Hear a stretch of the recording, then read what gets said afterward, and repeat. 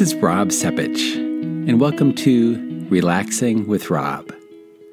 I'd like to talk about time stress today. Do you feel like you suffer from it? If you don't have enough time to consider the question, you just want me to get to the point, that might be a clue. A college student once shared a concept with me of 3 stages of life. And I realize they're based on a certain amount of privilege, but they do seem to apply to a lot of people. So let me see if these fit for you. Early in life, you probably had energy and time, but no money. Maybe some part-time jobs, but certainly not any kind of real income. Then, in the middle of life, most people's careers started to take off. They're making money, they still have lots of energy, but no time. You might have a partner, maybe a child, maybe you have aging parents who need some extra attention. These can be incredible demands on your time. Time, in fact, can feel more precious than anything else. Lots of people in the middle of their lives say, I'd give up some money if I just had a little more time. My wife and I, whenever we had opportunities, went part-time in our jobs, just so we'd have more time with our daughter and then more time to travel. And finally, late in life, if you've planned and saved and have good fortune, you still have some money. And although you might not have as much time left in terms of years, you have plenty of time now in terms of your perception. You can sleep in or take naps or let somebody go in front of you in line at the store because you're really not in a hurry. But what most people at this stage don't have, unfortunately, is energy. Many people late in life, even if they can afford to travel, are just too tired. In other words, as Oprah once said, you can have it all, just not all at once. So when we talk about these stages in class, insightful students noticed that instead of bemoaning the fact that we're always missing something, we could just be grateful for what we do have when we have it, because the odds are we're not going to have it all at the same time. Many students referred to me for anxiety, especially about time stress, had hopes of getting better time management skills. They were taking a full course load, were volunteering, often had a part-time job, were active in student organizations. They had pressures from home. They often had a relationship or two that was kind of energy draining. And all of this while they were studying for MCATs or GREs or LSATs. And my solution for them was actually rarely about efficiency. Here's what I did not say to them. Okay, here's what you can do. During your weekly phone call with your mom, you could work out the agenda of your next student org meeting with your vice president on a Google Doc. Then on another device, you could be watching the presentations from that course you're trying to ace. They'd be like, yeah, I already do that. Here's a better idea.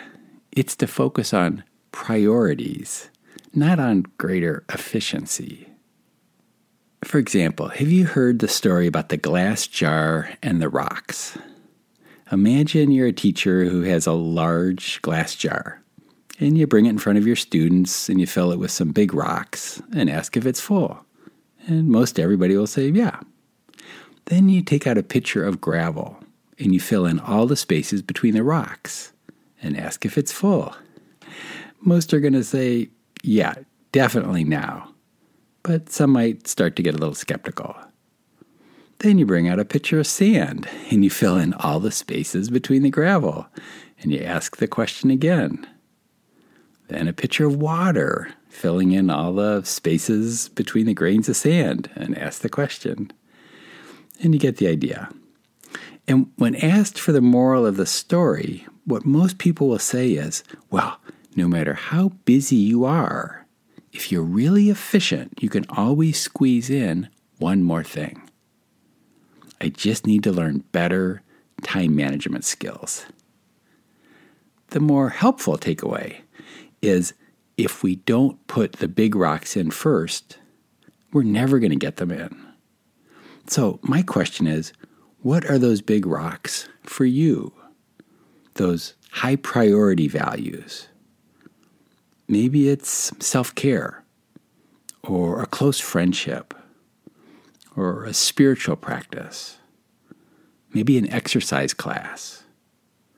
Whatever they are, if we don't devote attention to them, I think time stress becomes much worse. To use a concept from Stephen R. Covey, you're doing things that feel urgent, but they're not that important.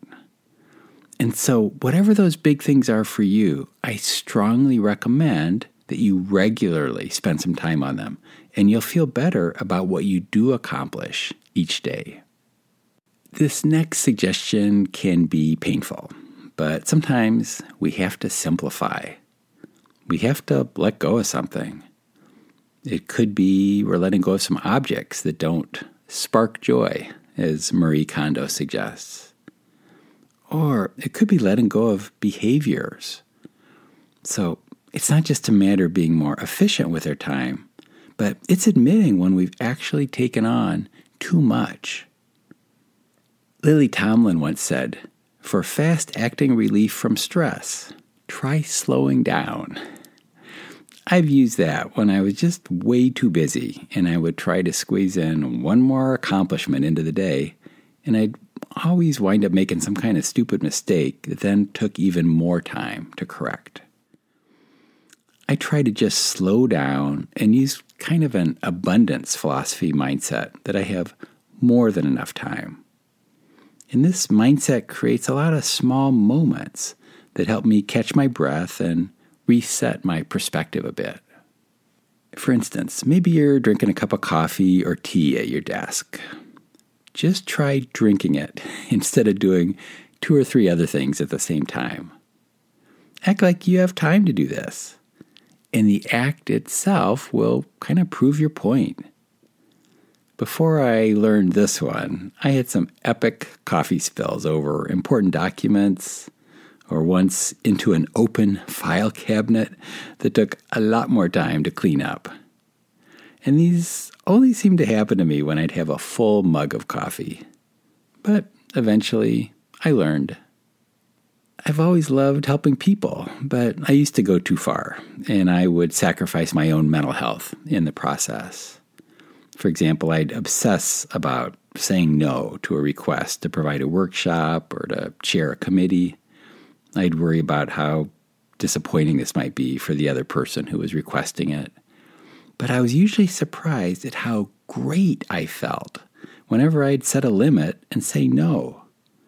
And this practice allowed me to be more helpful to clients with similar issues because I couldn't, in good conscience, ask them to do this if I was unable to for myself. Before electronic calendars, I met a famous author and speaker who, at the start of each year, would lightly write in pencil the word no over every week of his day timer. And that way, when he'd get requests for workshops and he'd check the date, the first thing he would see was his word no. He'd still say yes fairly often, but this practice helped him remember that he had permission to decline requests. And so do you. It's hard to face certain facts about time, but there are a finite number of hours left in your day and years left in your life.